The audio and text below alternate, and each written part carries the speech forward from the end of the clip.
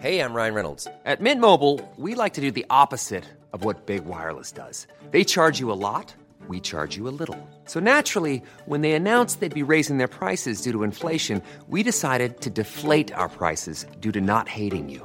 That's right. We're cutting the price of Mint Unlimited from $30 a month to just $15 a month. Give it a try at mintmobile.com/switch. $45 up front for 3 months plus taxes and fees. Promo rate for new customers for limited time. Unlimited more than 40 gigabytes per month. Slows full terms at mintmobile.com.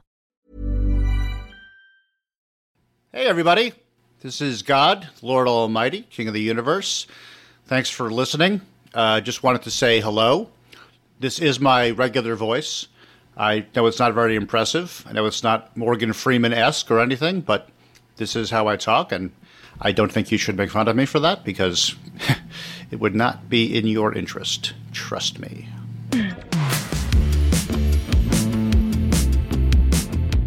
This is The Last Laugh. I'm Matt Wilstein from The Daily Beast, and today I am joined by the man who helps God run his wildly popular Twitter account at The Tweet of God, and just launched a new podcast called Godcast, comedian and writer David Javerbaum. Welcome, David.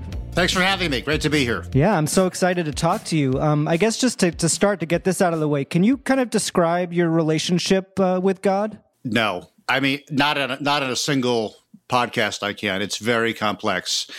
I just know that about, 11 years ago now, he came to me in my home office and he, in the form of a burning futon, my futon was burning and it did go up in flames. It didn't sit there and not burn like the burning bush did. This actually went up in flames. And he said, I want to communicate again to the people of the world. And you're a comedy writer who's currently out of a job. And I'm just going to commandeer you indefinitely. And that's what it's been ever since. I take no responsibility whatsoever for any of the tweets that I type and send. Ah, got it. So they just come to you from God. So you've been helping for over 10 years with at The Tweet of God, which has become incredibly popular. It's over 6 million followers, which is a lot. Maybe not as many as you would think God would have, but still a lot. That's a unit that God refers to as one Holocaust. I have a Holocaust of survivors. Was that the goal when you started this thing? It wasn't my goal. It may have been his. I don't know. So, I mean, what about you? Were you a particularly religious person growing up? No, I was, and I know this is going to shock anybody who knows anything about comedy, but I was Jewish. Oh, well, yeah. Yeah. I can relate. Wow. Shocking, you and right? we're the only two. I was not raised particularly religiously. I was not raised atheistically either. We went to temple on the high holy days and what have you. And it was just something that I just kind of fell into. And I just noticed as I got older and I took various jobs in the workforce and just watched media that religion played a large, and in my opinion, often negative role in society and the world. I'm not the first person to notice that, but I just turned to that. I thought it would be a funny point of view to express things. It's not the only point of view I have comedically, but it's the one that's worked. Do you remember God's first tweet and how it went over? Oh boy, it's there. It's listed. It was something about the first day of creation. Makes sense. It was a conscious echo of the first day of creation, and it ended with, and it was good, or something like that. I guess there's services by which you can look things like that up now. So it was something like that. And also, I created the account originally, it was to promote a book. The first idea was to write a book called The Last Testament, a memoir by God, which I did in fact write. And as I was writing it, my editor at the time suggested that I do a Twitter account and set it up and have it become somewhat known or have some kind of following so that by the time the book actually came out, I'd have some kind of base from which to market. And so I worked on the book and the Twitter account at the same time, and the Twitter account took off, relatively speaking, fairly quickly, to the point where when the book came out, people thought the book was actually an attempt to capitalize on the Twitter account, when in fact the opposite was true. Was there a particular moment when it started going viral or something that really hit, that started adding a lot of followers to the account? There was a good slow and steady growth. I think once it got to Ricky Gervais's notice, and we started having a little back and forth because he, of course, is perhaps the world's foremost and angriest atheist. So we were a natural pair, and he drew a lot of attention to it, for which I'll be forever grateful. And it's been a slow and steady thing, although I took a year off in 2016, 2017 to work on a television show I was developing and produced for Netflix, and also partly for mental health reasons. It was, as I'm sure everyone who works on Twitter account can tell you, it does weird things to your mind, to your brain, to your comedic sensibility, to everything. Yeah, I mean, I was looking back at other interviews you've given. You've given not too many over the years, but a couple. And you at one point compared the experience of tweeting on behalf of God to taking heroin. Yes. And the experience of not tweeting for a year is like heroin withdrawal. Yeah. So you're damned either way. It's just very addicting. I think it's true for any person who's looking to be funny. If you're looking to be funny, by definition, you want to get laughs, you want to get approval, you want to feel appreciated. And with Twitter, you have that happen immediately and calculably. And you see the number, and you can see the relative number compared to previous things you've done.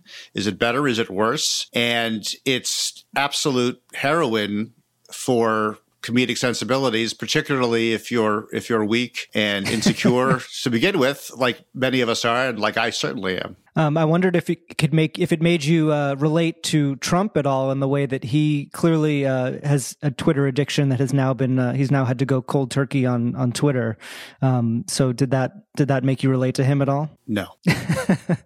Fair enough. You did, like Trump, he got permanently suspended. You got briefly suspended, I believe, a couple years ago. Can you explain what happened? I got briefly suspended for a couple of reasons, a couple different times. The less interesting one was I got suspended for, I think I used the Twitter symbol or some other copyrighted thing that Twitter has without their permission. And that was just a purely legalistic suspension, which I understood. You were kind of trying to imply that you were verified as God. Is that what happened? Yeah, that's right. I think I was trying to imply I was verified, which is a whole other subplot. But I was suspended because I tweeted something. It was... Yeah, I actually have it here. If you don't mind, okay, go I'll ahead. read it for Yeah. you. It says, this was in June 2019. If gay people are a mistake, they're a mistake I've made hundreds of millions of times, which proves I'm incompetent and shouldn't be relied upon for anything. Right, which is the usual ironic take that I give. But they took that as being genuinely anti-gay. Yeah, from God, no less. Yes. And while there are many things about the world that God has a very wrong point of view about, that is not and will never be one of them. That's just not going to happen. So they got that one wrong, and they realized it. And I got back on, and I let them know that their sense of irony had some deficiencies that ought to be corrected. Yeah, especially considering all the things they've let go over the last few years. That the fact that they flagged that one is really suspicious. Yes, but at the same time, they're the platform that's allowing any of this. They're a private company. They're allowing all of this. So they have the right to do anything. They have the right to kick me off. They have the right to kick Trump off. They have the right to do anything they want to. And it's not censorship. It might be stupid, but it's not censorship. You have had, I guess there's been people who have taken offense to God's tweets. Have there been sort of memorable instances of backlash or sort of getting into back and forth, people who really are upset about what God is tweeting? Are you referring to, you mean from a religious standpoint? Yeah, from people who just, think that what God is saying is inappropriate. Not as much as you'd like. Not as much as I would like, to be honest with you. Because what I have found out is that what people get really upset about is when you make fun of either Jesus or Muhammad. When you make fun of one of those two actual human beings, because that's their guy, and that makes them feel really upset. But God is everybody's guy, and everybody recognizes that God is a bastard. That's why Jesus had to come down to fix it on his behalf. And so people don't get that upset when you make fun of God in that way. And I don't generally make fun of Jesus. I have nothing bad to say about Jesus as a person. Christianity, I have plenty to say about, but nothing about Jesus. So it started as a book, and the Twitter account kind of went with it. You've since written a play about God, that was very successful. And now you have a podcast. So what has the process been like of helping to adapt this this Twitter account and this whole universe into a podcast? Well, I think of it as adapting a character. God is a character that I know very well, and it's just a character. It's not any bigger of a character than any other character would be. He just happens to be God, but he's in many ways just the cranky old man on the lawn of the universe, just shouting his fist and saying, "Yay!" So it's just a matter of adapting it. And I always thought that a podcast was the ideal form, more so even than Twitter, because it's the voice of God and it's imaginative, and you can picture it in your head, which is the ideal place to be picturing God. But I never wanted to do it myself. I don't have the energy. I don't have the technical know-how. I don't have a lot of things necessary to be able to do it by myself. But finally, my manager and I were able to get in contact with Forever Dog Productions, who have just been amazing. And it's a dream team of people I'm working on it with. And we've, over the last few months, put the show together and talked about who we wanted on the show and what the segments could be on the show and how the show could be formatted. And I knew early on that my friend Tara Sands, who's a professional voiceover artist, would be my sidekick. She's Joan of Arc. And I knew that was the right sidekick for me, that I had to have one, somebody who was a human being and had some empathy for other human beings. And it's been a blast. It's really, really been fun. I'm enjoying it immensely, and I hope it's successful. Obviously, I'm not doing it to not be successful, but whether it is or not, I'm having a great time doing it. On your first episode, you had, I think, just the ideal guest in Stephen Colbert, who's the ideal guest. Not a single person on earth would have been better than him. who knows a lot about God and is very familiar with everything that God talks about. He's someone who I've been wanting to get on this podcast for a long time, so I'm hoping maybe God can put in a good word for me. So he's someone who you knew personally from back in the Daily Show days, right? Yes, and that may have something to do with why he was our first guest. Yes, no, I've known him since The Daily Show, and I wrote the songs for his Christmas special when he was on the Colbert Report. And he is just, I've always said this, like, he is a bodhisattva. He is a saint on earth who has stayed on earth to help other people find their sainthood. He's the best. My question, to continue on that, what were your earliest memories of working with him at The Daily Show and first impressions of him as a comedian? I remember I got there in 99 and he was there, and I think we hit it off pretty quickly, pretty well. And I remember his knowledge of everything is encyclopedic. And he had a copy of the original science fiction magazine in which the original tract for Dianetics was published. And it's this long L. Ron Hubbard penned thing. And he and I prank called the Scientology headquarters, and as if we were concerned Scientologists, asking about certain contradictions between current church practice and the original Dianetics outlined in this thing. It was all Stephen. Stephen did the talking and most of the thinking. I stood on the sidelines and occasionally suggested ideas. And that was a fun bonding experience. I'll never forget that. That was fun. And we always had a similar, this is flattering myself to say this, but I think we have a similar sensibility and a similar worldview. And, we get along really well, as did Jon Stewart and I. Yeah, so you were hired just after or just when Jon Stewart took over? Is that what happened? I was hired 5 months after Jon Stewart was hired. So you were kind of coming in during that transition period in the show where it really took off and went in a new direction. So what do you remember about those early days of The Daily Show with Jon Stewart? It was for the first few years, Jon and the whole team were kind of honing our voice and losing some staff members and gaining others and getting a more coherent staff and constantly evolving. And Jon really had a vision of what he wanted the show to be. And we were all happy. I was certainly happy to be part of that vision. And it just got better and better and more successful, I think largely because of the Iraq War. I was the head writer during the Iraq War, which was just a comedy bonanza. Was that challenging, though? I mean, you say that, and it's true that it was a comedy bonanza on the show, but I mean, it must have been difficult to find humor in that time. It was difficult to find humor in that time, but what you did was you kind of adjusted, you moved the goalposts of what was hilarious. You know, when things are really awful, then just slightly funny is the equivalent of really funny. So we were able to be slightly funny talking about Abu Ghraib. That was a raging success. And it must have been an incredible training ground to be able to find comedy in anything. It was incredible training ground. I learned so many lessons about comedy, some intentionally, some not intentionally, some directly from John, some just from being in that environment. But it was amazing. I was there for 11 years and I never thought, still don't think I'll ever have a job for 11 years, but I stayed there because it was just so great. It was just a great place. I don't know if you were the head writer yet at this time, but obviously the first show back after 9/11 was,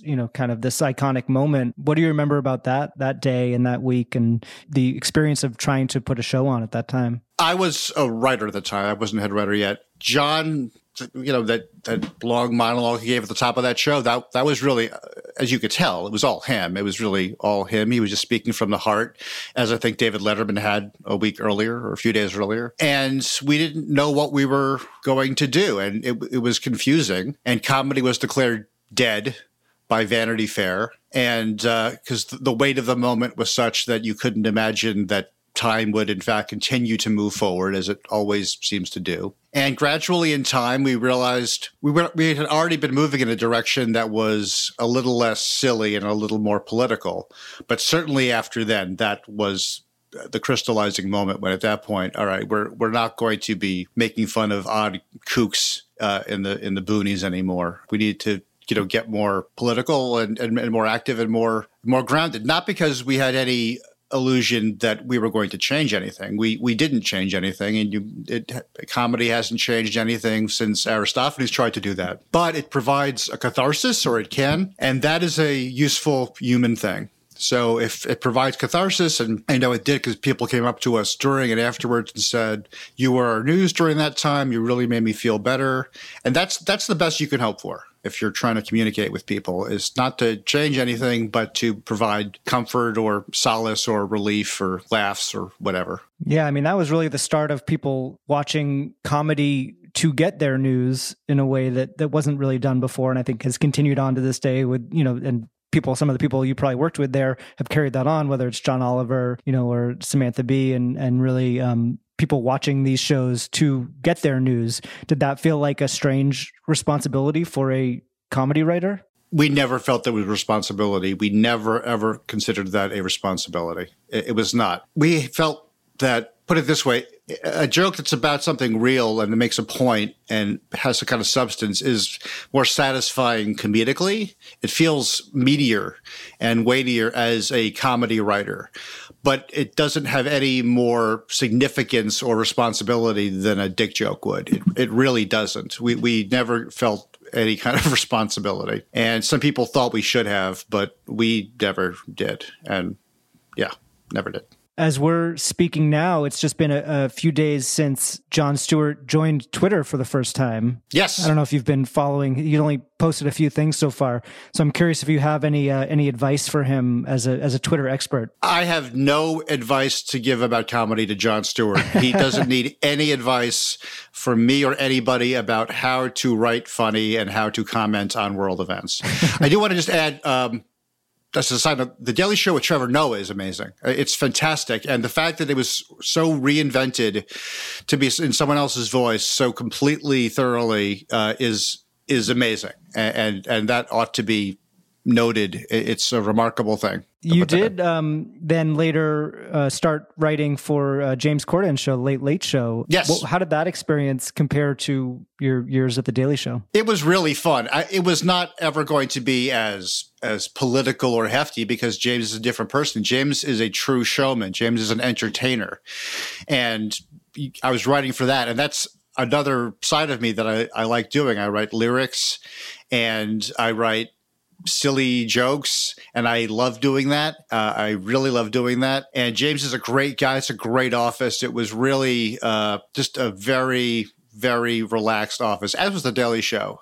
Both John and James know how to run a show. As anybody in the business would tell you, a show, the tone of a show is set by the guy or woman at the top. That's it. And everything trickles down from there. And I was lucky to have James Corden and not say Ellen DeGeneres. So I was very happy about that. Yeah. So did you get to write some music, some lyrics on that show? I did. I wrote over a dozen songs on that show.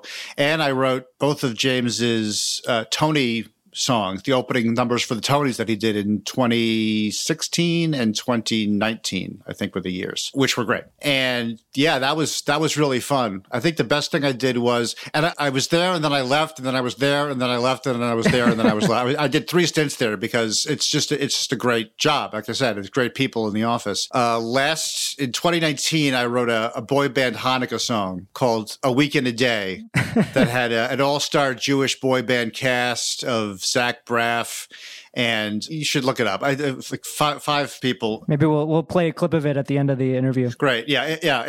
That was really fun. It came out great. So the songwriting part of your career is a whole other thing, and you collaborate a lot. I know with Adam Schlesinger, who passed this past year due to COVID. So I just wanted to get some memories from you about working with him, because I know he was a real powerhouse in this space as well. It's just really stupid. It's just really stupid that somebody that brilliant, that collaborative, and that young and healthy dies of this stupid ass disease at the age of 52. I've never been sad about it because I can't really process it. I think you have to process something to be sad about it. And I just can't understand the concept that he is no longer here. He was a brilliant friend. I was one of dozens and dozens of people whose artistic lives he enhanced. And it's just ridiculous. It's just a really terrible thing. But the work that he did do lives on, and the people that he touched will remember him forever. And I think about him every day. Do you have a particular memory that stands out of collaborating or writing with him? It's not a particular memory, but I did the lyrics and he did the music, but he is such a good lyricist himself that I had to really raise my game when I was working with him to justify my presence in the team, because he can write and has written so many great lyrics that are really funny that I really had to up my game. And he also understood comedy music better than anybody I've ever met by far, because when you're writing a comedy music song, it's a unique thing. It's a unique thing that has to be learned, and he knew how to do it. And he was also just a really nice guy, just a really, really nice guy. That ought to be said. And that's extremely important, because that's how you deal with other people. Are you nice or not? And it's not an incidental point. It's a fundamental point, and he was a really nice guy. So you've had Stephen Colbert as your first guest. You had Moses as your second guest. Who else is coming up? Does God have dream guests? Who are you really excited to have on the podcast? Well, I know we already have booked Lizzie Borden and Amelia Earhart. Well, those are big. So both of those ladies will be on the show in upcoming weeks. I have many dream guests. Neil deGrasse Tyson would be a wonderful guest. I'd love to have Ricky Gervais on the show. Could be anybody. God can talk to really anybody. God knows a lot of things about a lot of things. So I really do believe that we can have anybody on the show. It's just a matter of whether we can book anybody. So, and then you've done as I said, the book and the play and the podcast. Are there other mediums that you could imagine God moving into in the future? As a matter of fact, there's another book coming out in the fall. I have another book. Oh, yeah? What's that book going to be? This is the first time I'm mentioning it publicly. It's a response to the Book of Psalms that King David wrote. This is called the Book of Psalms. And it's 97 divine diatribes castigating mankind for its total failure. That's called the Book of Psalms. And that'll be out with Simon & Schuster in the fall. Very exciting. Well, I'm looking forward to that. So I guess that brings us to the end here. Is there anything else that you want to say on behalf of God, or a message that you have for listeners? Yes, I would say that the best way to support the Godcast is, of course, to listen to it, but then to buy such wonderful products as Helix mattresses, BetterHelp.com, And of course, my favorite sponsor of all, Hello Tushy. I can't tell you how wonderful it is and how great it makes God feel to be sponsored by Hello Tushy. It's a win-win for everybody. That is wonderful. Well, I'm glad that we gave them some free promotion on this podcast as well. I'm sure they'll appreciate it. They deserve it. They make a quality bidet. Well, David, thank you so much for talking with me, and good luck with everything. I'm looking forward to more podcast episodes and the book and everything. So this has been a lot of fun. It's been a lot of fun. Thanks a lot.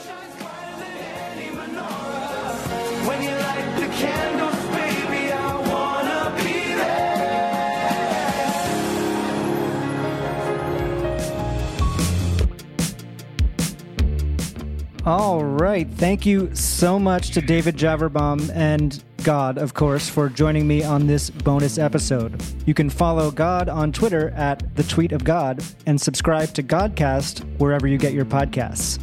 If you're enjoying The Last Laugh, please help us out by leaving a rating and review on Apple Podcasts. We want as many people to hear this show as possible, and you can help by spreading the word and sharing it with your friends. You can find me on Twitter at Matt Wilstein and at thedailybeast.com. And if you're not already, please follow at Last Laugh Pod on Instagram, where you can see photos and videos from all of our episodes. The Last Laugh is distributed by Acast for The Daily Beast, with audio production by Jesse Cannon. Our theme music is by Claude, who you can find on Instagram at claude.mp3. You can find this show every week on Apple Podcasts or wherever you listen to podcasts. And as always, you can find show notes and highlights from each episode on thedailybeast.com. See you next week.